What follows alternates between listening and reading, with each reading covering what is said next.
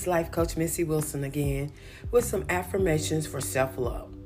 You know, a lot of times we are so hard on ourselves. We beat ourselves up. We have self-deprecating thoughts, or we take on some of the things that people say, when they speak down on us. You ain't gonna be nothing. You're worthless. And we'll take that on and we'll believe them. Why? I don't know. But we need to practice more self-love. So these affirmations will help you in encouraging yourself, building yourself up, becoming more familiar with you and self-love and the things that you need so that you can get through. All right, let's begin. The love I have for myself increases my capacity to love others.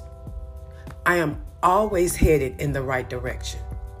By shining my light, I help others shine theirs. I don't have to earn my worth. I belong in any space I walk into.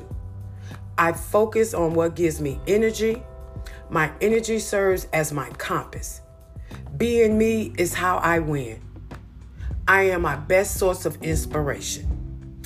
I am loved and supported. My self-worth is high. I am the best version of myself, just as I am. I find new ways to come home to myself each day. I am unconditionally worthy. I am gentle with myself through all transitions. Regardless of the outcome, I am supported. My feelings are valid and I honor them all. I allow myself to feel so that I can heal.